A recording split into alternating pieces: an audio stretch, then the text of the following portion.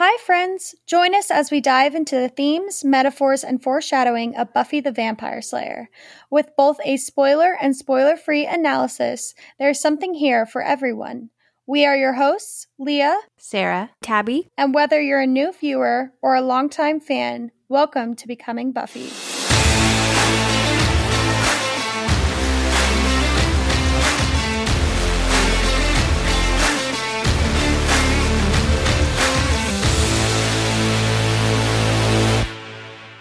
Hey guys, welcome back to Becoming Buffy. We hope you all had a wonderful summer break. Well, I guess break for us. I don't know if you guys had a break, but this is our first episode back and it's really exciting. I am absolutely stoked to talk about season 4. We talked about before how season 4 is probably the season that I know the least. So I'm really excited to kind of just go through it in a deeper level and kind of learn some new things that I have never learned before. And I feel like this episode is just fun. I think that there is some aspects and themes to it that continue the season-long theme of identity and change and all that.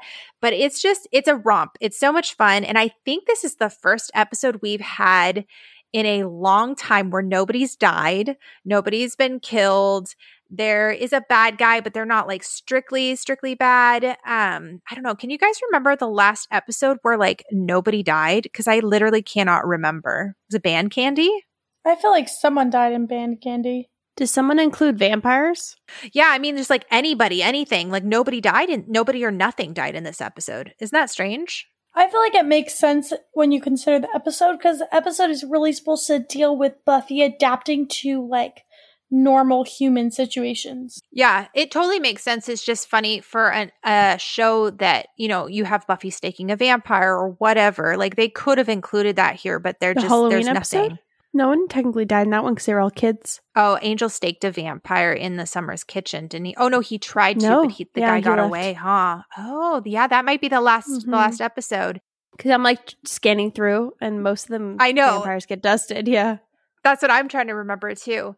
Yeah, but season 3, as we've mentioned before, is just a fantastic season. But having to analyze it, it takes a lot out of you because it's super deep and it's got a lot of stuff going on, a lot of layers. But this episode feels kind of just like a really nice breather. Well, I also just feel like this episode is very relatable. It's like everyone 100%. can relate to having like a bad birthday or just like your siblings getting on your nerves, or like I feel like if you can't relate to this episode in some way or can't get like a little bit like, oh my gosh, Kathy, shut up at some point, like Right. Then I can't relate to you. So yeah, the majority of us live with someone. There's very few people that live truly alone. And unfortunately, just like Giles said, all of us have our own little idiosyncrasies. So there's going to be something that someone does that drives you nuts to a certain extent. So yeah, you're right. This episode is very relatable. I also have been loving so far how human this season is. I'm loving how for the first time it feels very normal for Buffy. Like obviously she's had some slang and stuff that she's had to do, but like we're watching her go to class and try to figure out the cafeteria and having issues of like, you know, her mom's moving stuff into her bedroom. She has a weird roommate. Like these are all very human things. And so it's kind of fun seeing Buffy live a little bit more of a human life than we've seen her in the past. All right, so Living Conditions, written by Marty Noxon, directed by David Grossman, aired October 12th, 1999. Joss said that this episode is a totally accurate portrayal of roomies. He says, I almost hired a man to kill him when he straightened his rug one time, and he hated me even more. Mark Fields talks about how he said this episode is a complete warning that you should never be roommates with someone who goes on to be one of Hollywood's most prolific writers, because you're going to have your story being told on screen. Marty Noxon says, when they first read my script for season 4, Joss and David left a message on my answering machine saying my script didn't cut it, before revealing they were joking and loved it. Now, if you're thinking, this story sounds really familiar, did you not tell us this before in season 2? Are you sure this belongs in season 4? Yes, unfortunately, it seems that Joss and David did this multiple times, because when Marty I think it was the Bad Egg script, when she released that to Joss and David, they also left a message on her answering machine. I think they told her she was fired or something like that because they didn't like it. And I was I was reading a quote from Charisma Carpenter back in our first episode of Angel, where Charisma was talking about how Joss would go up to different actors and he would just randomly tell them, "You're fired." And when the actor didn't say anything and just stared at him, Joss would say, "Man, like, I don't understand why actors, they never find that funny for some reason or whatever." And Charisma says, "It's because it's not funny, Joss. It's really scary," or something like that. And I just feel like that whole thing is just not necessary. And I think it's just one more small little instance where maybe Marty didn't necessarily find it like uncomfortable or mean or whatever. But it's clear that other people really struggled with how Joss, like how biting his humor was. And I think this is just another example of that. I think he just got way too comfortable because he had the power. Yeah, and it's like he forgot that people have feelings. What a thought. Well, and it's just like he didn't really have any repercussions at the time. Like now he's getting backlash, but at the time people were like, "We love the show," and didn't really know what was going on behind the scenes. When you create an environment where everyone's scared of you, then you can say whatever you want because no one's gonna like stand up to you, Or if everyone's like uncomfortable around him, like energy wise, then of course like he can get away with most things. And why is everybody uncomfortable about him? Is it because he creates an environment where he's constantly lording his authority over them by making jokes like this? Like it's one thing to make a joke like this and everyone's like, haha, that's so funny, because they know that you have a really good relationship with them. But the fact that people are mentioning that they were like scared and it wasn't funny makes it feel like he's actually done this to people in actuality, or he's created an environment that's so toxic and threatening and controlling to where they're actually afraid that he'll follow through with it. So I don't know. It's very sad.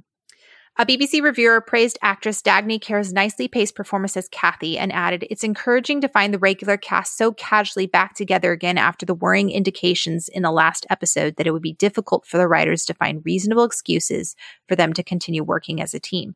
This episode generally dispenses with explanations and flows better because of it," which is really interesting because I didn't get the vibe the last episode that everyone would struggle to like get back together again, because I felt like it wrapped up pretty well by the end. Yeah, I didn't think that either. Yeah, it's interesting. It's kind of interesting to go back and read what people thought when the episode first came out without knowing the context of the rest of the season. This episode is about a quarter under 42 minutes, and it is the shortest of the Buffy episodes that aired on the WB. At the same time, this episode is still longer than any of the episodes that aired on the UPN, which is all of season 6 and 7, with the exception of the premiere, which is Bargaining Part 1, Once More with Feeling, and the series finale, Chosen.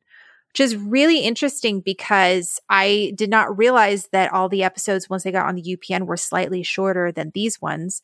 And it's also interesting because when I was going through and watching this episode and reading the script, there are a lot of moments in the actual episode that were not in the script. And so I wonder if as they were going along, they realized they didn't have enough time, or they didn't have enough time of the episode to screen, to air, so they had to go back in and add a couple of extra scenes. So it's kind of interesting. Well, they probably also, like, I feel like an episode like this is definitely the type of episode where you're like, oh shoot, like, we have not enough content to fill it up. Right, because the premise is not that complicated. There's not much going on. It's literally just one thing. All right, so the demon in this episode resembles the Boo Hag. A Boo Hag is a creature in the folklore of Gullah culture resembling an energy leech. They gain sustenance from a person's breath. They have no skin, so they will steal a victim's skin and use it for as long as it holds out. Both elements were seen in the episode, stealing the soul by sucking breath and a fake skin covering the demons. One of the themes of the episode is identity and what it actually means to be an authentic adult. Mark Fields talks about how the freshmen showed that one of the risks risks college presents on the road to becoming an authentic adult is a failure of self-confidence. Living conditions shows us another source of risk, namely immaturity. Kathy may seem sympathetic in her struggle against her father, but she's a metaphor for immaturity. Age isn't the same thing as maturity. He goes on to talk about how issues of identity appear in both of these first 2 episodes. The question of one's identity, including identity theft. Eddie was insecure in his identity and was relieved to adopt a new one as a vampire, and Kathy tries to steal Buffy's. Even Giles and Xander seem to be wrestling with kind of like who they are and what their purpose is. And oddly enough, the only person who's not struggling is Willow, which is kind of refreshing because I feel like identity was a huge thing that she struggled with in season 3. So it's really fun to kind of see her growing and maturing past that. Well, and I also feel like different stages are going to bring that out in people. Like, high school is going to bring that out in certain people, like Willow, because, like, she didn't really fit in high school. And then college is going to bring that out in Xander because he's choosing not to go to college. And then that brings up a lot. And so it's like, it makes sense that different stages are going to bring up stuff in different characters. That's a really good point, Leah. I hadn't thought about the fact that, of course, Willow would thrive in college and struggle in high school. And I feel like Xander struggled in high school and is also struggling now in post-college. So I'm excited to see what niche they kind of fit him into. And it would make sense that Giles would be struggling as well, too, because like he's no longer a watcher and he's not a librarian. So those are the 2 big things of his identity. So what does he do now, you know? And we were talking about it before we started recording, but this episode is absolutely what I call a hallway episode. It doesn't do too much in progressing the overall plot forward. It kind of has a little theme that runs with the rest of the season theme, but it sets up multiple plot points for later episodes. And I just want to say I hate all of those plot points, but it is setting them up. They are plot points and they are existing. They are existing, and I will audibly groan when they are here. We have zero opinion of them right now. They are simply just on our screen. They are here. Wonder what will happen. We all can't talk about anything because the spoiler section is gone. So we're like, this is something that happened. This is it. Zero opinion of Wait what to it see is our right now. opinions. Exactly. Ooh, yes. All right. With that, let's get into the episode. All right, so Buffy is getting ready to go out and patrol, and Kathy is ironing some jeans while watching Buffy. The script says Kathy appears well-meaning. I know, ironing jeans. What the heck? I was reading a review that was talking about how there are subtle little details in this episode that point to Kathy actually being older than what she is represented as a college girl, because even though she's like, what did she say, 3,000-year-old demon? Yeah, which is supposed to be relatively young for the demons, but in human years is actually pretty old. One of the ways that they did that was through the music in this moment. So in Music, Sound, and Silence, they say, according to Deckard, one of the primary functions of music on the show is to establish character identity. Characters are coded by the music they listen to and sing. The matching of different styles of music to particular characters and the role of music in reinforcing a communal identity between characters, the show, and fans brings up a series of key questions about the construction of identity. Kathy Newman's penchant for Cher, Celine Dion, and other VH1 divas in living conditions signifies that she does not fit in with the Scoobies.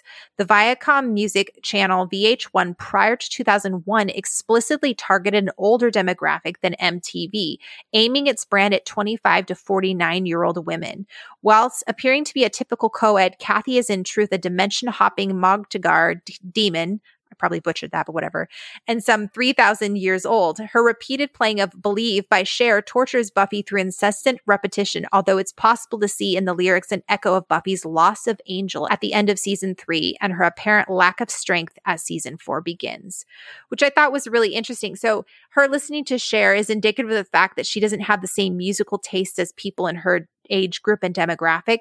The fact that she's ironing her jeans, that's something that a lot of like older women would do. Bro, at the if time. I saw my roommate ironing jeans, unless it was like they've been crinkled up in a ball for 5 years and whatever, but if I saw someone ironing jeans for me, I would flame them so hard. I would literally It's very what weird. The heck? Like, just wear them. They're jeans. They're supposed to look kind of crinkled. Oh, the script also talks about how the song that they were initially supposed to be playing over and over and repeat was Mariah Carey's Butterfly. And then she's supposed to have the Backstreet Boys poster on her wall. It says, it should also be noted that Kathy's side of the room is meticulously clean and orderly, while Buffy's is a comfy mess. The script also says it's clear that these two are still in the, in quotations, polite stage of roomy living, but that they are both irritated with each other and working hard to maintain it. So this whole interaction is just like literally the epitome of passive aggressiveness. I so live bad. where Buffy says this episode. Well, but it's also just bad because it's like, I understand because when you live with someone, it's like they get on your nerves so much, but you have to try and maintain the peace because you're like, it could be worse. It could be more hostile. But you also can't help the fact that you sometimes just say stuff because you're around them 24/7. Right. If someone doesn't like the small things that I do, it really doesn't bother me. Even if they're passive aggressive, I'm like, whatever, they'll get over it. It's what she says about her like leaving late at night and then her decisions of what she's eating and drinking. I'm like, shut up. That would be so annoying. She's like, oh, I guess I just didn't know you'd be coming and going at all hours. And you're like, okay, hello? Are you my mom? Like, that's so annoying. Right. And like, I get that you like this song, but there's also a level of like unselfishness when you're living with someone. You can't just repeatedly play. I don't know. At the beginning of the episode, I'm very much on Buffy's side. As time shifts on, I was like, wait a minute, Buffy. She makes some like decisions that I was like, okay, I don't think that's okay. We'll live for them though. I live. But for right here, right now, I was like, Kathy, like this is something else. Buffy's like smiles and like passive aggressive like remarks and like toodles. Oh my gosh. Laughing. You really start to understand why they cast her as Cordelia initially, because she very much channels her inner Cordelia. She definitely knows how to kind of hit the mark. Yes, exactly. Honestly, one of the funniest parts of the scene was when they're talking and like as Kathy is being passive aggressive, she pauses what she's saying to go turn on the song again. And then comes back and finishes what she's saying. So bro, I would literally fight her. Oh my word. And then like, you know, Kathy's like, here, let's log our calls, which actually is not a bad I was thing thinking to about do. that. I was like, of all the things, I really feel like that one kind of makes sense to me. That was reasonable. Yes. Yeah. But at that point, it had already been so many things that every little thing that Kathy does just You're not going to Buffy. listen to that one reasonable, rational thing when there's so many other ones. Right. You're like, oh, you're asking me to do one more thing. Oh, and this whole thing where she's like, you know, a stitch in time, and Buffy's like, catches the worm, you bet. And then she leaves. Like, they're just not syncing up at all. Oh, okay. I will say, Buffy drinking Kathy's milk is kind of like a not okay thing to do.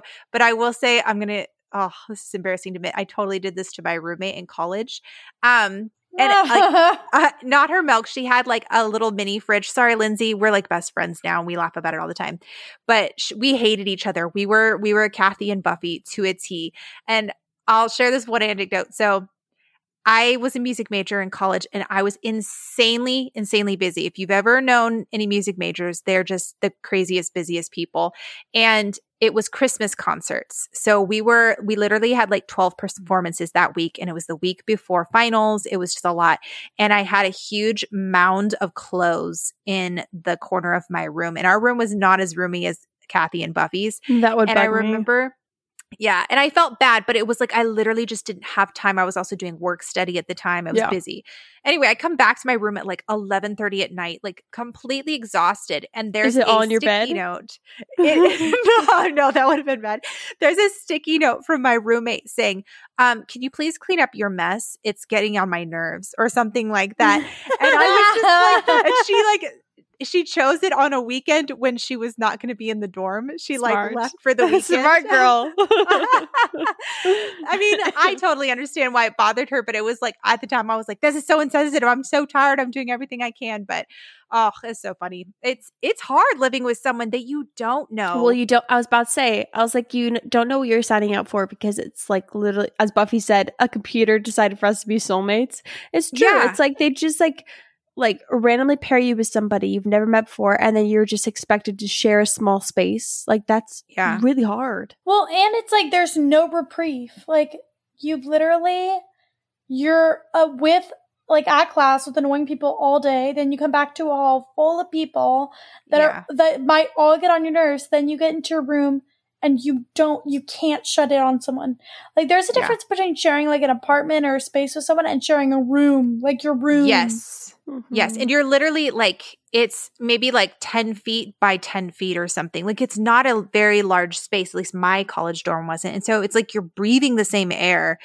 Yeah. It's another thing too. I mean, sharing a space with someone you do know is rough. Sharing it with someone you absolutely don't even have like, you don't care about, you're not friends with, it's just a whole other thing. Mm-hmm. All right. So Buffy heads out to go and do some patrolling, and she's talking with Willow.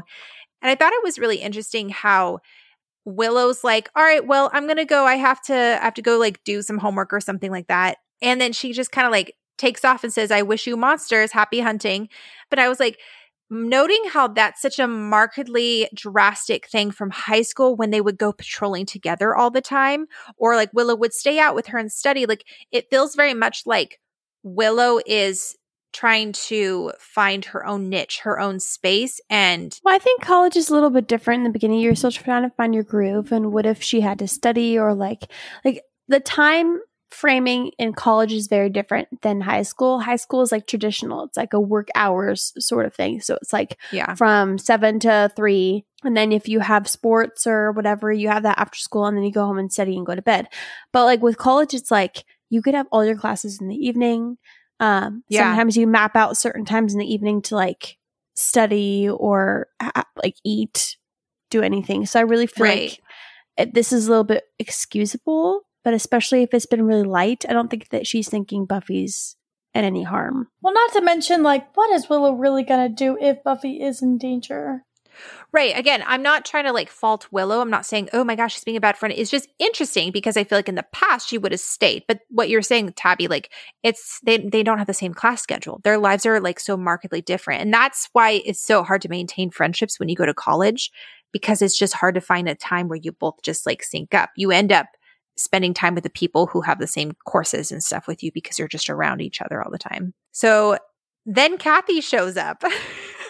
And I died how she literally frolics to her. I was about to say the actress who plays Kathy, I don't know if that was her choice. I don't know if that was Joss Whedon. I don't know whoever's. Brilliant, amazing. But please, the way that she like skips up, I'm like... It's annoying. I wouldn't be able to do any scene as Kathy. I'd be cracking myself up.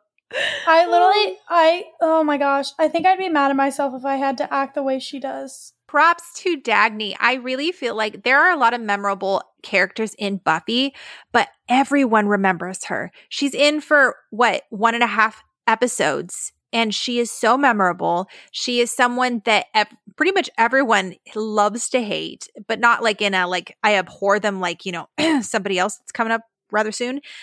She's just someone that is irritating.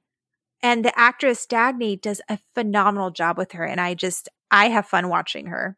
Kathy's like, oh, everything's super. And that's the other thing. She talks like in this peppy, always happy, like, voice all the time, which is very annoying. I think that would be the most annoying part for sure. The way people talk to me, I'm like, can you just act like an adult? Yeah, right. She's like, I decided a decaf latte sounded like heaven after all. Anyone who invites themselves and just doesn't ask, I'm like, guys, I just don't understand that idea. I'm like, I'm also on the way other extreme. Someone has to personally invite me. It can't just be like a broad invite. It has to be like, we want you to come, Tabby. Otherwise, I will not show up. But I think, like, obviously there is, like, a moderation, but I feel like it's way better to be safe and be, like, just assume people don't want you there unless they say it. Right. Rather than, like, reading into it and making everyone uncomfortable. And make them actually hate you. Yeah, 100%.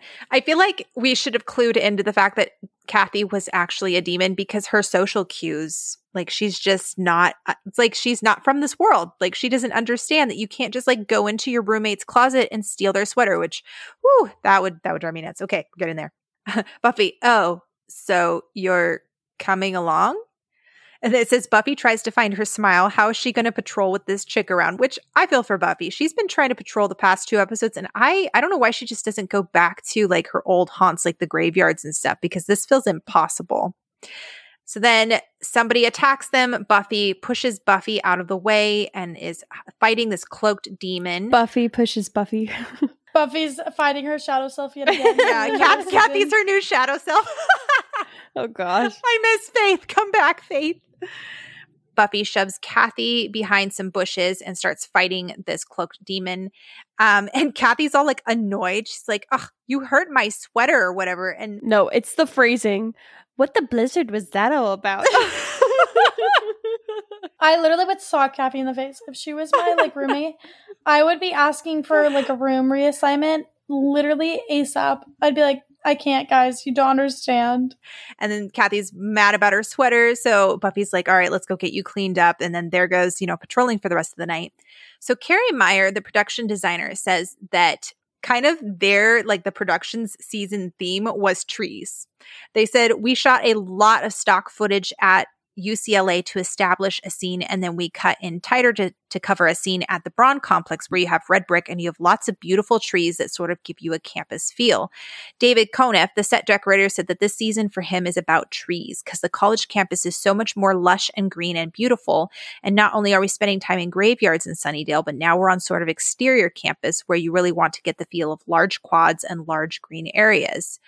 And they said they started to use trees as kind of a gimmick to get from point A to point B. So if they're like, hey, like we need to have like this scene and we don't want to spend too much and we know they need to go from somewhere to somewhere else, then they would be like, all right, forest, trees. And so they said the idea was that this is a campus and then you have Sunnydale community and then they had forests in between. So the woods kind of are a buffer between the general Sunnydale community and the campus, which I kind of liked that idea. It kind of helps orient when you're thinking about where all the placement is of everything on Sunnydale. If you think about the fact that the college is kind of separated from everything by these woods. So David Koneff, set decorator, talks about how they would actually build their own stock trees out of pieces of trees that were cut down. He says you can't normally get trees that big that are alive. A tree that was that big would be 10 or 12 foot box, but these trees are cut off at the bottom and nailed and plated to a rolling 4-foot stand, and that can be forklifted onto our cemetery or around the lot. I just base it out with some plants and it looks real. So what people see every week are usually silk plants or live plants that are staked down to the ground that are sitting in 5-gallon black pots or 10-gallon pots, and we just base it all around with other plants to make it look like it's actually growing into the ground. So the forest that they have around them is often all fake trees and not an actual forest, which just blows my mind. So like I went back and watched this scene after that and you can't even tell. It's crazy. I don't even know how these people do that. It's also funny because I will say one thing about Buffy is that they really never take into consideration how big an actual town or campus is. It's literally just like, oh, we need a forest? Okay, I'm sure there's a forest in Sunnydale. We need a zoo? Yeah, I'm sure there's a zoo in a tiny town. Like, oh, we need this. We need docks, an airport. It's in Sunnydale. I'm like, oh my God, is this LA? Like, why do you guys have everything? Yeah. Right. Most small towns do not have this. So then we have those two demons talking to each other. They say something cryptic like, she may be the one, we have to be sure, so go follow her. So then we cut to this courtyard outside of Giles's place, which I've literally never seen before. And they apparently created this set for season 4 because they no longer had the library as a central location. So they were thinking of creating this courtyard to be kind of like a base of operations as they were trying to figure out a spot that would work for everyone. And I didn't catch this before, but Buffy is waiting for Giles and she's bored. So she's going through his mail. Oh, Buffy. But the funny thing is that she's doing what Kathy does to her. She's going through Giles's stuff. She's trying to integrate and insert herself into Giles's life. And he's trying to not do the same thing. No, it's not the same, but it's also like Buffy is like close to Giles. Like that's practically like her father figure. And so it's like, it's way different when she's doing it. Is it still a little invasive? Yeah, of course. But it's not the same as a random stranger, like, being all up in your space. No, I agree. I totally agree. I won't say it's the exact same thing, but I think that the show, I mean, especially with the subversion at the end with Willow moving in, I think they're trying to show that maybe there is a side of Buffy that is does need to learn a little bit of boundaries and stuff. I don't know. I just thought it was interesting that she's like going through his mail. That's not something you typically do, you know? Anyway, whatever. So Giles shows up and he's been running, and I feel like he's taking on a new hobby every single time we see him. It's very strange. Buffy fills Giles in on the demon that she had seen the night before, and then kind of starts to talk about Kathy. And Giles is like, you took Kathy patrolling with you? Which, fair question. Confused, yeah. Yes. And then Giles is like, all right, so I'm not familiar with the creature. And he's like, all right, well, that was a good talk. All right, I'm going to go inside, take a shower, meeting's over. And Buffy's like, so it's nice out here. And Giles is like, yes, it is. And then she's like, so what are you up to today? And he's like, well, and he starts to go into like what all he's going to do. And then he's like, it's suddenly occurring to me that you've never actually asked me what my day's plans are. That's how you know Buffy's really bored. Yeah. At least like you're usually rushing off. I'm very confused because it's true. Like when he said that, I thought about it and I was like, every time they're in the library, it's like Buffy pops in, they figure it out. She's like, all right, gotta go. And then they all walk away and he's like, he gets like little shifts with them, which I feel like is kind of nice. But he's like, I'm not prepared to like have to like babysit these kids all the time. Right. Well, I mean, I think the last time that she actually tried to have a conversation with him, she was trying to talk to him about Miss Calendar so that Willow could go in and steal those Watcher Diaries books. So Giles is like, I ain't falling for that again. So then Buffy's like, I'm hanging out here because I don't want to go back to my room. I want her to go to class because Kathy is annoying. And so then they have this really sweet conversation where Giles is like, you know, living with someone isn't easy, especially for an only child. And Buffy's like, yeah, but she measures her pencils. She irons her jeans, Giles. She's evil. And Giles, you know, always the mature adults, like, you know, everyone has to learn to live with idiosyncrasies and to tolerate them. And Buffy's like, all right, take a mental picture. I'm going to be much more mature, much kinder. And then we go to this next scene. Except for the fact that I'd sock someone in the face if they did this. But... Yeah. No, okay. Like I will say, I would love to talk about this one, though. No, I think what's bad about it is the fact that it's not outlandish. I think that's what makes this episode so bad is that Kathy isn't doing like stuff that I'm like, no one would ever do that. That's crazy. It's like oh my gosh, A, I've heard of people doing this, and B, I'm like, that totally would happen. And it's ridiculous. And you have to, I feel like I have to preface this. You have to build up a rapport with somebody and you have to communicate and give consent if you can go in and borrow things without asking. Like, one of my old roommates, her and I kind of talked about it and we were like, I asked her beforehand, before like when we first moved in, I was like, all right, are there things that you don't want me doing? Like let's like talk about everything. And then one of them was like, yeah, that's really smart. We both were like, we don't mind if each other borrows clothes. There's just specific things that we don't let anyone borrow. And so we kind of like laid it out. And we usually would ask each other, but every once in a while, like if we were wearing like a sweater that we both knew neither one of us cared about, like that was fine. That was normal. But like if you're not even newly friends, you're newly roommates and you don't know each other, it's absolutely so rude to go in and just take somebody's clothes. But the fact that she's confidently wearing it around school and purposely invites herself to lunch, knowing that Buffy's going to see it, that's what's crazy to me. I'm like, you don't care? It's just odd that she thinks it's okay. I mean, and it's very clear that that's supposed to be kind of like a separate, like Buffy put her her weapons bag in there. That's supposed to be a place that no one's supposed to see. And then like there's kind of like a little latch that she had to like unlock to get in there. The way it was shot was a very clear violation, I felt, of Buffy's privacy. And this is one of those scenes that wasn't in the script, which I find very interesting. So you could tell Joss is like, we have extra time. So like, because it's not necessary. Like we didn't need to see Kathy finding all the stuff, but they just needed more stuff to add into the episode. All right. So Buffy's in the cafeteria and sees Kathy and is like, crap, I don't want Kathy to see me, and quickly jumps into line right in front of Parker. And all I can think of is Mr. Eyebrows. Yeah, his eyebrows are intense. They are very intense. Oh, wait. Man, dang, neither of you guys have seen Schitt's Creek. Never mind. I've seen Schitt's Creek. You've seen it?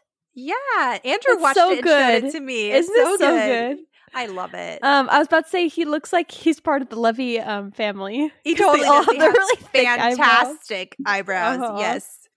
The script says Buffy turns to find herself staring up into the dreaminess that is Parker Abrams. He's a few years older, very sweet and smart, and he makes girls go goo-goo with his eyes.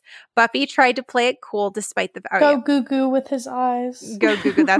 That is Marty Noxon's words right there.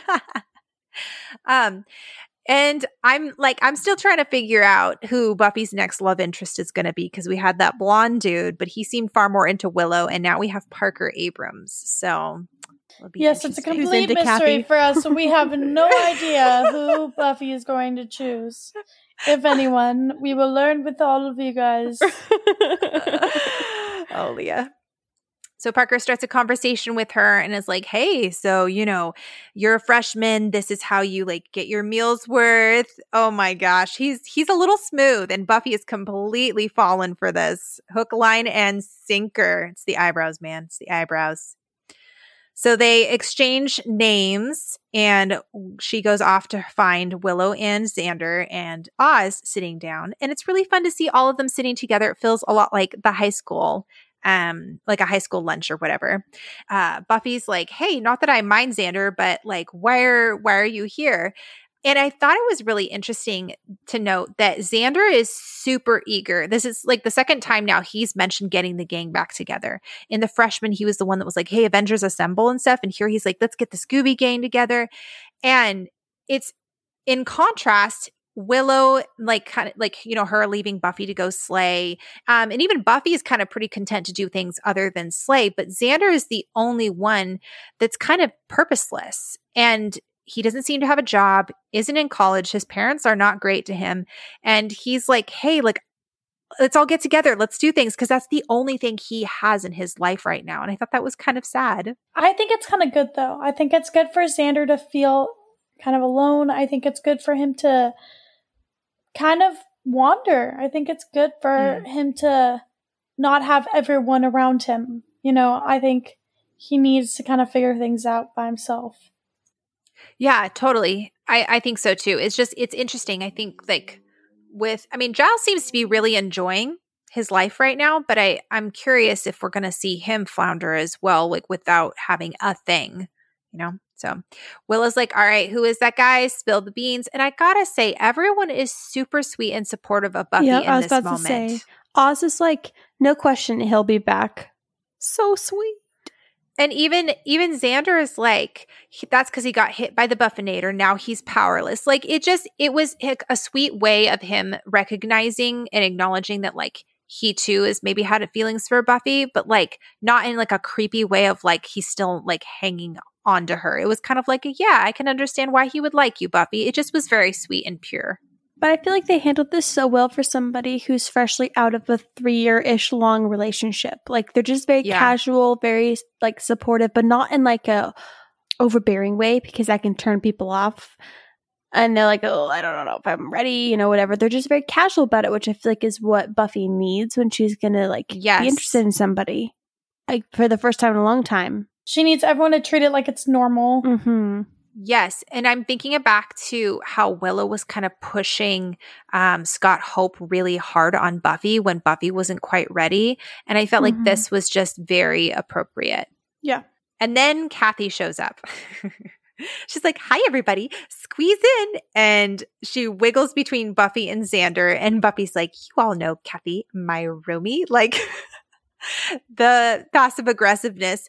So then Kathy's wearing the sweater. And you could tell that Buffy doesn't want to be petty.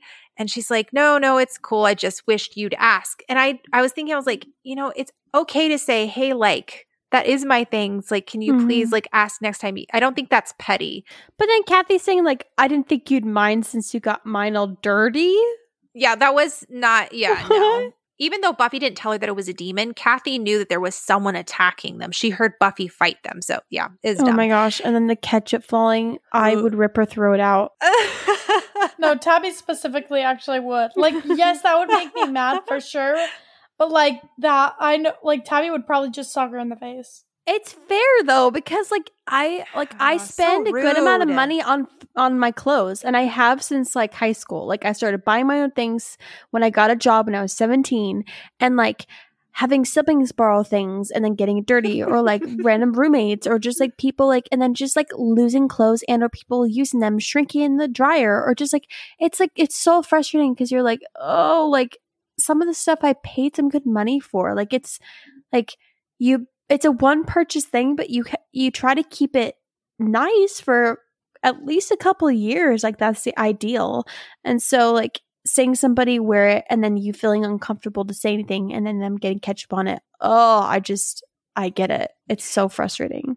This episode is like nails on a chalkboard to me. Or not this episode, but like this specific moment, because Kathy, I don't think she's intentionally trying to do it, but she is kind of gaslighting Buffy's emotions in this moment, kind of like, it's not a big deal, Buffy. And if Buffy feels like if she was to say, no, it actually is a big deal, she's going to look like the petty one. She's going to look like the overreacting one. Instead, it's actually Kathy who's the one that's at fault. And I think that's what makes us all like so livid at Kathy, because it just kind of like, no, that's not what's actually happening. Well, and we've all had that very real moment where it's like, whether it's a roommate, friend, whatever, where you're put in a place where it's like, you don't really know how to communicate to someone that what they're doing is just kind of not okay.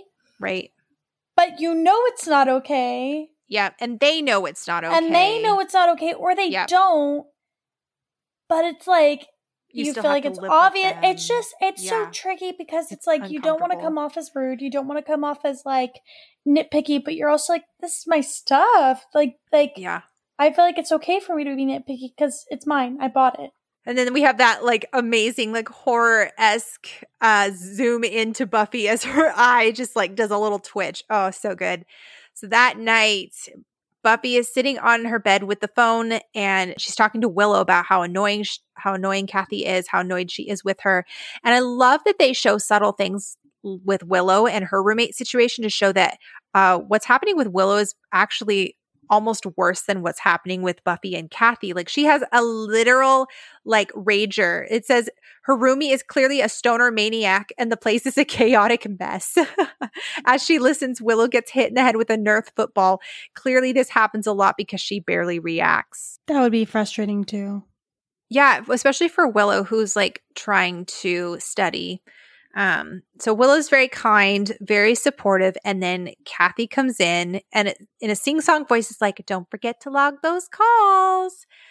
And then she whips out dental floss and starts flossing on her bed. Okay, I will say, for Kathy supposed to being like, she's supposed to be this germaphobe, like clean freak super person. Neat. Yeah, but it's like flossing and then cutting your toenails and not picking it up. I'm like, this doesn't make sense character-wise. I don't really understand this one. But also, if you're unobservant to your own flaws, then it's like, it makes sense that there be contradictions. That's true. That's a good point, Leah. So then we have this hilarious moment where Buffy opens the fridge and literally everything is labeled with Kathy in like all caps letters, even down to every single individual As egg. if she doesn't know that like whatever's not hers in the fridge has to be by default Kathy's.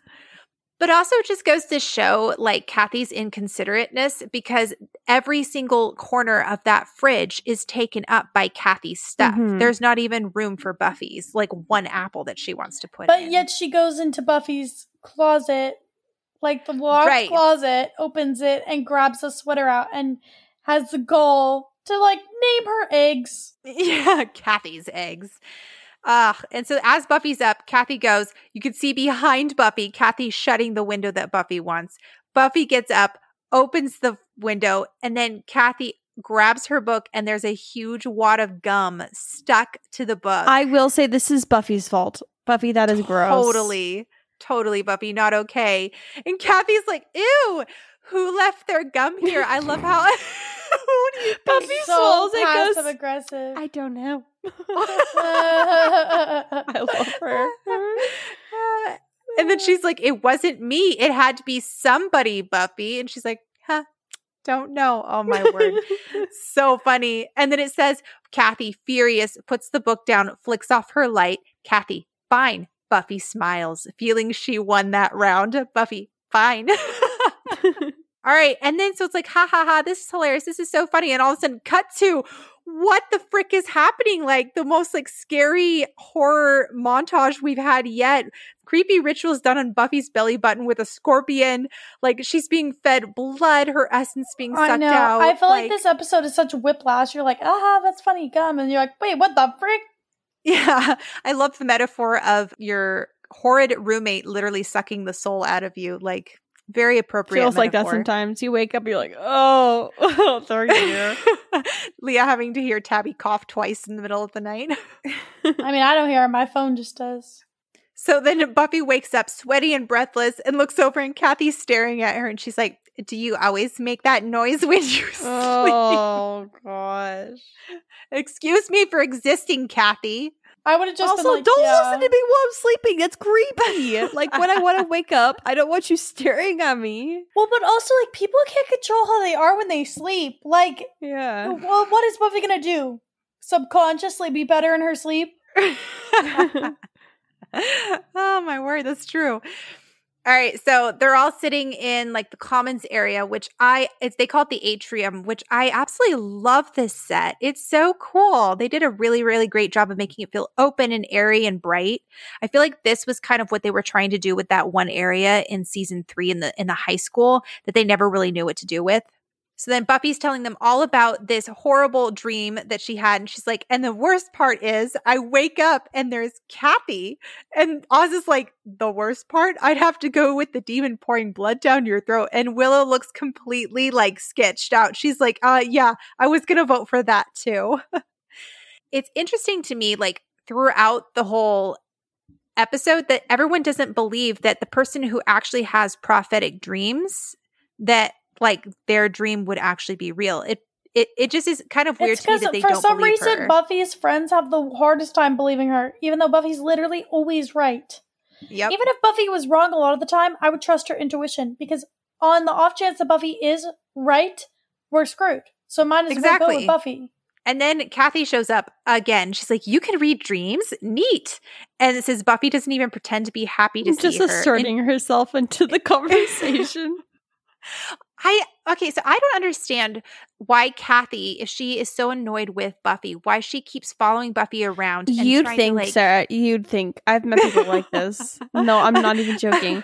You'd think is all I'm going to say. Like, she makes so many comments. They're arguing. It's weird. But then it's like, then they still sit with you. Then they still invite themselves. And you're like, what? Well, but it also could be that Kathy doesn't have any other friends. So it's like, even for as much she's as also Buffy used to family being annoyed with her, so she's like thinking this is a form of love. She's like, this is normal. This feels comfortable. It's like, always going back to toxic relationships because they feel normal and safe. That's Kathy. Going back to, everyone hating her because that's what she's used to. That's funny. And so like Giles is like meeting her, and Kathy seems to Giles perfectly normal, and Kathy like lets it slip that she had a nightmare that sounds very similar to what Buffy had. That's where she slipped up. Why would you like say you have the same dream? Like, if you're just trying to seem normal, like why do you have to have the exact same dream when you're the one sucking life out of her? Just be like, oh yeah, had a good night's sleep. So awake. I never had a better night's sleep in my life. But like, it's so dumb. So stupid to sit there and be like, did you guys have a dream about a demon like sucking the life out of you with anyone else? Like, that's so you're really crazy. Just incriminating yourself. Can't imagine why you had that dream, Buffy. Well, the funny thing, I think it's Kathy just being passive aggressive again, where it's like Buffy can't have her own thing. Kathy has to share it too. Like, Buffy can't have her own clothes. Kathy has to have the clothes. Buffy can't have her group of friends. Kathy has to share her friends. Buffy can't have her own unique dream. Buffy's Kathy like, has man, to have that. I just like, my head hurts. I feel dehydrated. She's like, well, I have diarrhea, so. She's like, okay, thank you. Right. She's like one-up her. It could also be Kathy's trying to save her butt because she probably overheard Buffy talking about the dream and was like, oh, snap, like I'd be the first suspect, so I better like get in there and say I had that dream too. I don't know. Either way, it rubs Buffy the wrong way. It rubs us the wrong way. And then Buffy's like, yeah, that's it. When Oz is like, yeah, with leeches and stuff, she's like, how did you know? And Oz is like, I'm a good guesser. And it says, Buffy, bitchy sweet. Me too. And I'm guessing you have to be on your way to class, right, Kath? And then Kathy's like, sounds like somebody woke up on the wrong side of the bed this morning. And Buffy's like, and guess what? You were next to it. It's true, though. Maybe it's my toxic trait, but I don't think Buffy does like anything wrong in this episode. I just can't. I like even the stuff that's bad, I'm like, it's justified. Oh gosh. And then when like Kathy leaves, she's like, Toodles. Buffy's like, Toodles. Super loud. That's so funny.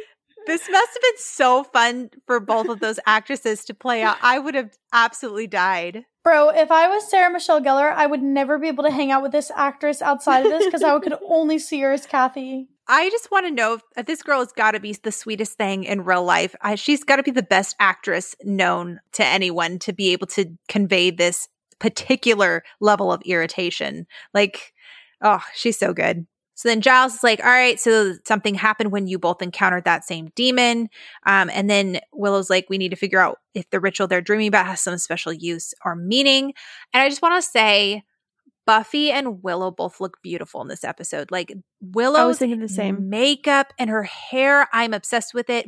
Buffy's makeup, hair, her wardrobe. I also like that because it's great. showing that like Willow is starting to feel more confident and stuff. Because I really don't feel like we saw her wearing a lot of makeup in high school and like really experimenting. And so it's like it's subtle ways of showing that Willow is finding herself a lot in college. Willow has a total glow up. I love it. Even her clothes just look more mature and they all like they're cohesive. They aren't clashing with the patterns. I love that Willow brings up, she's like, okay, that was the bad twin, right? I mean, she was almost Cordelia-esque, which Mark Field, he talks about how he feels like that's just another indication that Cordelia was supposed to be, or initially was Buffy's shadow side for her human side. So it's just very interesting that they make that correlation. Then we see the two demons. They're talking and they are like, she's the one. And then they open this portal. So Buffy heads into her room and sees Parker there, but he's laying on Kathy's bed and they're just chatting like they've been like best friends for forever. And Kathy, the way that she inserts herself into this conversation between Buffy and Parker, is so irritating. So irritating. He's such a hoot. Oh, my body just like curled up. Viscerally reacts. Yes. So Parker is very sweet. He brought her some freezer guard so that she can take her food with her into the cafeteria. And it seems like it's inferred that like he's going out of his way to see Buffy. Kathy's kind of like cock blocking her over here. So Parker takes his leave and Buffy's a little like snippy with Parker and then stops and like apologizes to him and they promise to see each other again later. And then this moment. So the door slams and Buffy just like turns completely around. And it's like, it's her head on. turns like just does a full 180 as if she's an owl. Yeah. she like the Exorcist starts like levitating. Is it? Yeah, exactly. And then Kathy's like, it wouldn't have killed you to be nice, you know. And Buffy's like, look like you're being nice enough for the both of us. Kathy closes the window and then Buffy walks over, opens it. She's like, I'm cold. She's like, but I'm hot. And then Kathy straightens the floor rug where Buffy just kicked it, which is hilarious because I feel like Joss wrote that in there specifically because of how his roommate would do that to him. It says that Kathy starts flossing like a mad woman. Buffy removes a padlock from her backpack and moves over to the closet and like looks at Kathy while she's like, click. Right. Just like you didn't destroy my cardigan. Buffy kicks the rug back out of place as she moves to the window Kathy just closed and opened it again. Kathy says, your problem is you're spoiled. Maybe the world revolves around you where you used to live, but it's share time now. Share time, bro? Who says that? Only Kathy. Then Buffy goes to the refrigerator and like a maniac grabs the milk and just chugs it and lets it pour down everywhere. Oh my goodness. All right. So then we have this next scene, which was not initially in the script, but was added in as well, which I think is really, really cool. It wasn't necessary, but I think it adds a lot to the episode. So you see Oz and Willow talking, and they're kind of talking about how strange Buffy's been acting, and Willow is really, really busy. So Oz steps in and is like, hey, I can like go listen to Buffy, which I was like, be the stand-in BFF. MVP, man. Good boyfriend, good friend. And then we have that little moment where Willow goes to go inside her dorm room and hears the party and is like, all right, I'll be in the library. And I was like, good for you, Willow. That would suck. And then this next scene with Oz coming out. So I kind of feel like they added the scene with Willow and Oz just so they can show Oz coming out of the building for this one moment. And I'm not sure what to make of it. But Oz is walking along and there's this girl in a group and they kind of make eye contact and there is a moment that happens between them. And I don't know what moment it is, but I don't like it. Moving on. Did you just say like it? Yeah. Have you never seen that clip with Chris Evans? Like it? I don't like it. Oh my word. Why do I know these sounds things? Like a baby. Okay, so like it. Brief tangent. Chris Evans, he has a couple of nephews, and one of his nephews, whenever his mom and dad tell him to do something, he goes, I don't like it. And so Chris Evans was hanging around with them a lot. And when this was like a couple years back, then he was doing press interviews for one of the Avengers movies or something. And they asked him a question that he did not like and that he's like heard a bajillion times. And he, without even thinking, goes, I don't like it.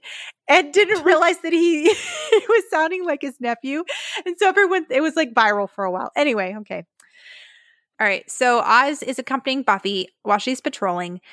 And once again, I am left bemoaning the fact that there is not enough Oz in this season and in this show in general. I was about to say, there's never enough Oz in a season. Nope, never enough. So Buffy's recounting all of the horrendous things that Kathy's been doing to her, and Oz is just sitting there listening like the good listener that he is. And she does like the whole like pretend punching in the air.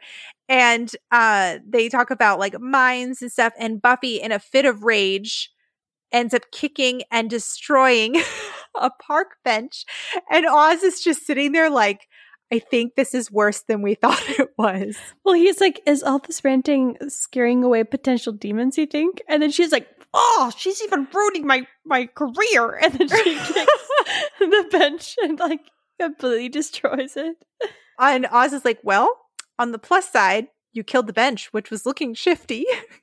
So Oz seems concerned. And if Oz is concerned, so am I.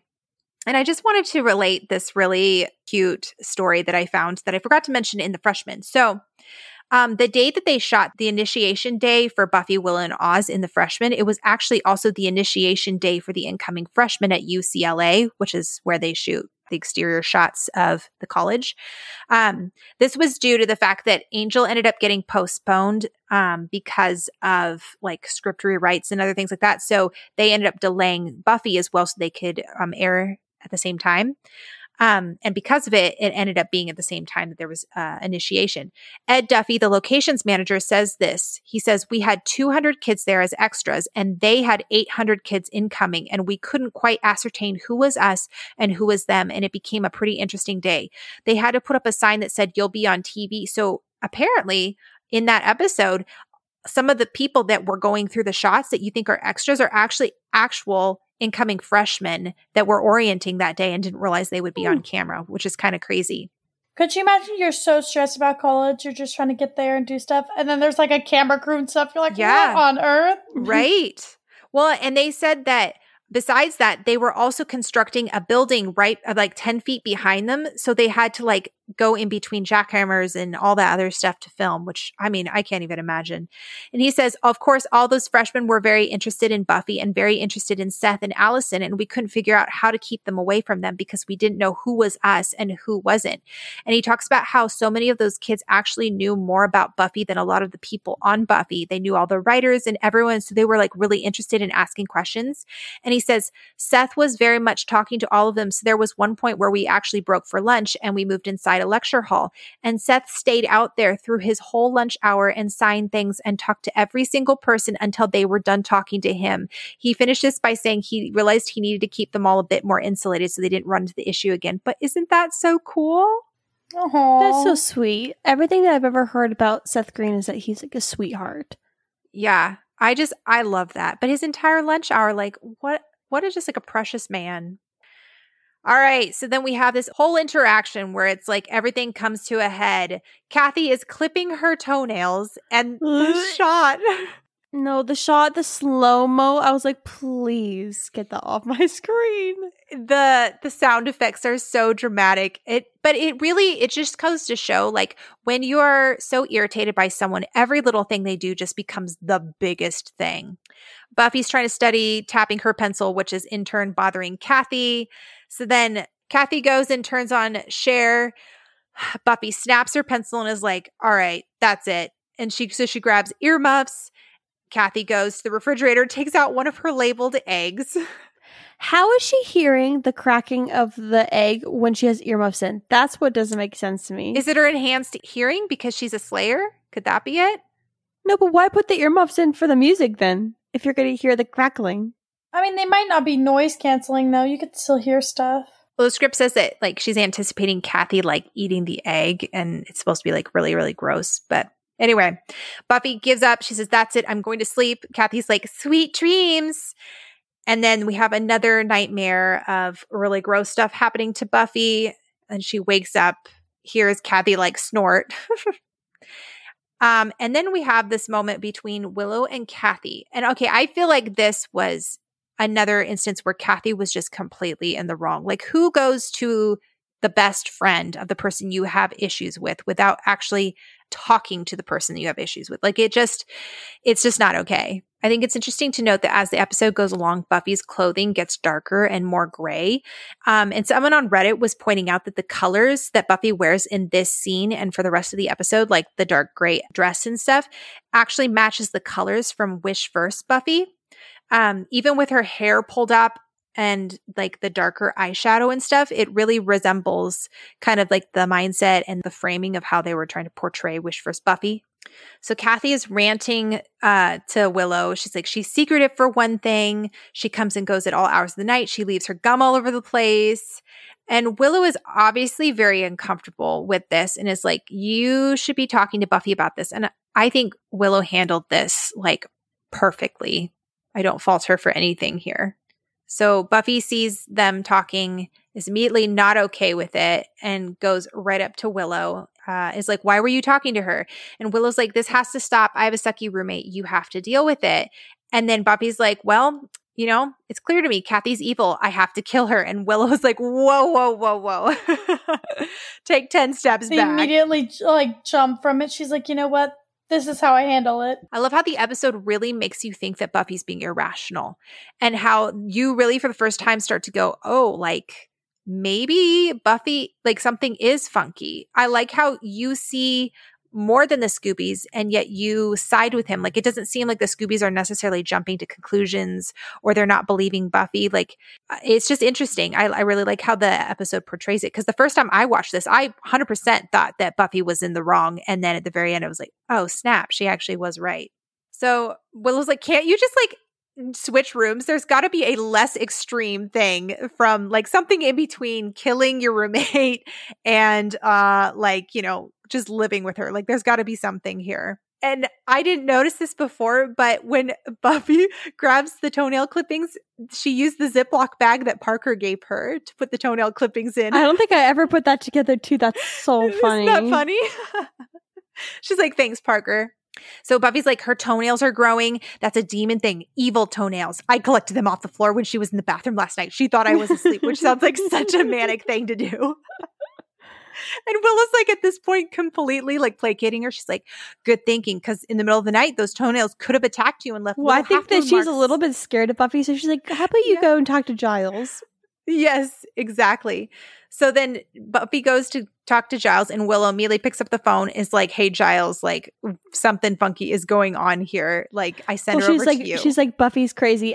She's on her way to you. So thank you. Poor Willow. I think Willow's just like, I can't deal with this. I got stuff of my own. All right, so Buffy enters in and a net drops over her and then Oz and Xander and Giles grab her and she's like trying to rationalize with them and Xander's like, sorry, Buffy, this hurts me more than it hurts you. And Buffy's like, not yet, but it will. And Xander's like, don't say that.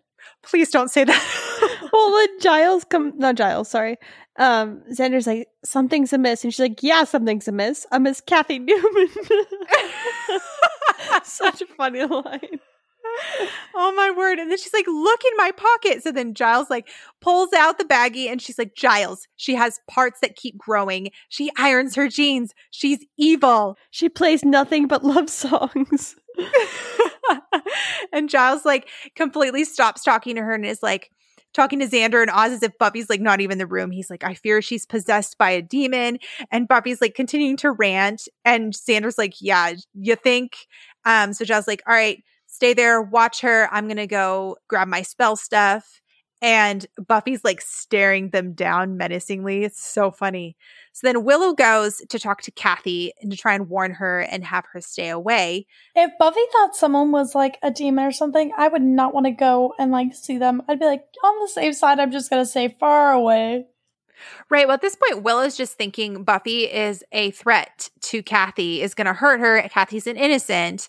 Again, they just don't believe Buffy, which, I mean, Buffy does sound a little like extreme and paranoid with the whole toenail clippings, but we know she's right. And then Kathy kind of starts to sketch Willow out a little bit. She's like, I wouldn't put it past her to drop out or take off or something, do something horrible to herself. And Willow's like, the girls are making themselves crazy. Kathy really didn't have to do much. She could have totally been fine. Nobody would have suspected her of anything, but she's like, or worse, she's capable of it, you know. You can see it in those shifty little eyes of hers. One of these days, she might even push somebody too far. And it says Willow is unnerved enough by Kathy's creepy talk that she actually jumps when the phone rings. And it's Oz, and Oz is confirming that they actually caught Buffy. And so Willow's like, all right, cool. She's like, I regret coming in here. Everything's fine. You stay in your own room. You just don't leave, okay? And then Buffy pulls at the ropes and they start to question whether or not they actually tied them. The scene was so funny. They're like trying to talk to each other while Buffy's like staring at them like a menace. But like they're talking to each other as if Buffy's not literally 3 feet away from them. They're like, do we think the ropes are tied enough? And then they're like, Buffy's like, are you guys dumb? Yeah. They start inching their way. It's so funny. Oz is like, we better go over there and check them out. And Xander's like, ha ha ha ha, you're so funny. And then he's like, oh no, you're serious. Oh dear God. It says, and they creep towards Buffy, who watches them like a predatory cat. Xander's like, avoid the legs, avoid the legs. And then Buffy smashes their heads together and goes, nope, not tight enough. It's perfect. Love it. It's just refreshing to see like such a lighter side of the show and Buffy. It's just so fun. We've needed it. All right. So the first place she goes is to confront Kathy. The epic music is so funny. They're like facing off to get their stances and they're like face to face. We needed like a standoff cowboy music. She's like, Kathy. And then Kathy, even the way she moves is irritating. The way she like slaps the magazine down and uncrosses her legs and goes, Buffy. or no, the whole like, she goes, absolutely. Let's talk. No, I just love the first thing that any one of them ever does is Buffy like kicks the rug back. That's what she does. Oops, look what I did. That's it. Kathy slaps Buffy in the kisser hard. Kathy, look what I did. Ugh, and they go at each other. And I really, really love the choice to immediately reveal that Kathy is the demon because they could have saved that till the very end. I like it because if they really nailed on each other, we'd all be thinking, why is Buffy hitting a human this hard? But they chose to kind of show that Kathy's a demon right away so that we're like, oh, okay, kick her butt. Also, exactly. Like, even if she was human, Buffy didn't harm her until she was aware, which is good. Right. Well, in either way, at the end, we find out that she had her soul sucked out of her, which then you're like, okay, that excuses a lot. But just like with the Joyce thing and the cookies and all that, you kind of can't undo what you're watching Buffy do when you think that she's not possessed, when you think it actually is Buffy. So like they could only go so far. Not necessarily band candy, but gingerbread, I think is what you're thinking of. Oh, no, I said the cookies that she ate from Ted.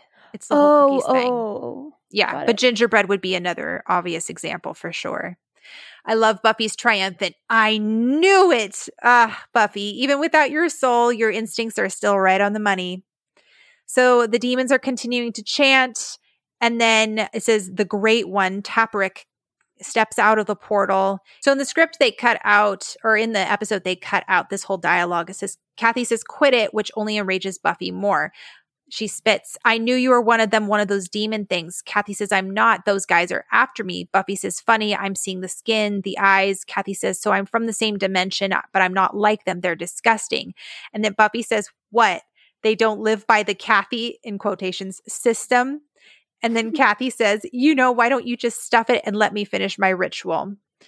And so then we find out that Buffy's nightmares were real. And then Kathy talks about how she left her dimension to go to college and that they don't know what shape she is in. She doesn't have a soul. They can sense creatures without soul. So Kathy was borrowing Buffy without even asking. So Kathy's like, when they come looking for me, they'll take you. And Buffy, thank God I won't have to watch you floss anymore. I love how even when there's crazy stuff going on, Buffy's still thinking about like the little stuff that Kathy has done. Right. Totally. And I wrote that down too. I was like, Buffy is so less concerned about like actually self-preservation or winning. She's just like being petty. How was Buffy able to get her soul back? I've never understood that. Well, Giles does that ritual. They cut to Giles, who does the ritual that forces Kathy to give the soul back. That's how it happens. Oh, I didn't see him do the ritual. Okay. Yeah. Which I do want to point out, I think it's very, very interesting that Giles has Willow assist him with the ritual and the spell, which I feel like is the first time that he's actively encouraged Willow to do magic, because I feel like he's always discouraging her. So this feels like another like big moment for both Willow and Giles. So then we have Kathy, it's share time, Buffy. Buffy, fine, let's start with my sweater, and grabs the sweater and starts strangling Kathy with it. Oh my goodness. I want to know how she got that stain out, because that type of material is so hard to get, particularly. It would have been Gunnar. Yeah. Yeah. Xander, why couldn't Giles have shackles like any self-respecting bachelor? And then Giles lets it slip. Hey guys, like the toenails actually are growing. Buffy was right. Fun fact. Okay. Did you guys know who Linda Blair is, right? So Xander says, Buffy's been doing a Linda Blair on us because Kathy's been sucking her soul. So Linda Blair played the little girl in The Exorcist. Yeah. So I don't know if you guys know this, but fun fact about us. Did you guys know that our Uncle Chris dated her? What? Yeah. Our Uncle Chris dated Linda Blair. Dude, that's random. From The Exorcist? From The Exorcist, yeah. Did you know that in Scream, she's a random reporter? They did it on purpose. She's an adult, and she runs up to Gail Weathers, and she goes. That's her? Yeah, she goes, Gail, how was it like to be like slapped or whatever on national television? And then she walks away, and that's like you see her full face, and they did it on purpose because they mention so cool. They mention a lot of horror movies in the couple. Actually, all the Scream movies, but The Exorcist is mentioned a few times in the movie, and so they brought her in. Yeah. That's crazy. So I did not know that. What in the world? Yeah, he did. Did that even happen? Well, because for those of you who don't know, we have several family members. I mean, we grew up in LA, so we're close to Hollywood. We had several family members that worked in Hollywood as Uncle Chris specifically does like set decorating. He worked on the movie The Little Princess and Apollo 13. He helped do a lot of like the set stuff with that. And through the movie industry, he met Linda Blair and they started dating. They're obviously not together. He married someone else and had kids and stuff like that. But yeah, they dated for a little bit. It wasn't anything serious. I think it was only that they went out a couple times. But yeah, kind of crazy. So random. But it just popped in my head when I was writing notes. That's crazy. So then Xander and Oz are like, I love that it's Oz. Oz is very proactive in this episode. Oz immediately is like, all right, we're going to go help Buffy. And then they just take off, which I think is really, really cool. So Buffy, again, forget about self-preservation. Forget about even killing Kathy. She's just trying to make Kathy suffer in this moment. And then we have that random guy outside. Do you mind? People are trying to study. I'd be irritated too. For real. I'm surprised, like, those walls are usually paper thin. I'm surprised that, like, they didn't hear more, or the RA didn't come up.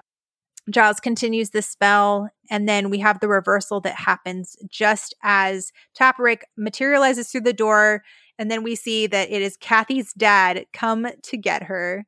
There you are. Do you have any idea how much trouble you're in? Kathy says, I'm not going back, Taperick. Don't take that tone of voice with me. Kathy, I'm 3,000 years old. When are you going to stop treating me like a child? Like I'm 900. Or like I'm 900, yeah. I will say, like, one thing I like about these episodes is when they don't really, like, this is going to sound like it's an insult, but it's not. When they don't really spend a lot of time on the supernatural aspect of things. Yeah. Because it's not about that. And so I like that it Right. was just kind of like a silly, like, alien, like, type of, like, get your butt over here type of thing. Because it's like, we didn't need anything else. The goal of the episode is not about the supernatural aspect. Yeah, totally.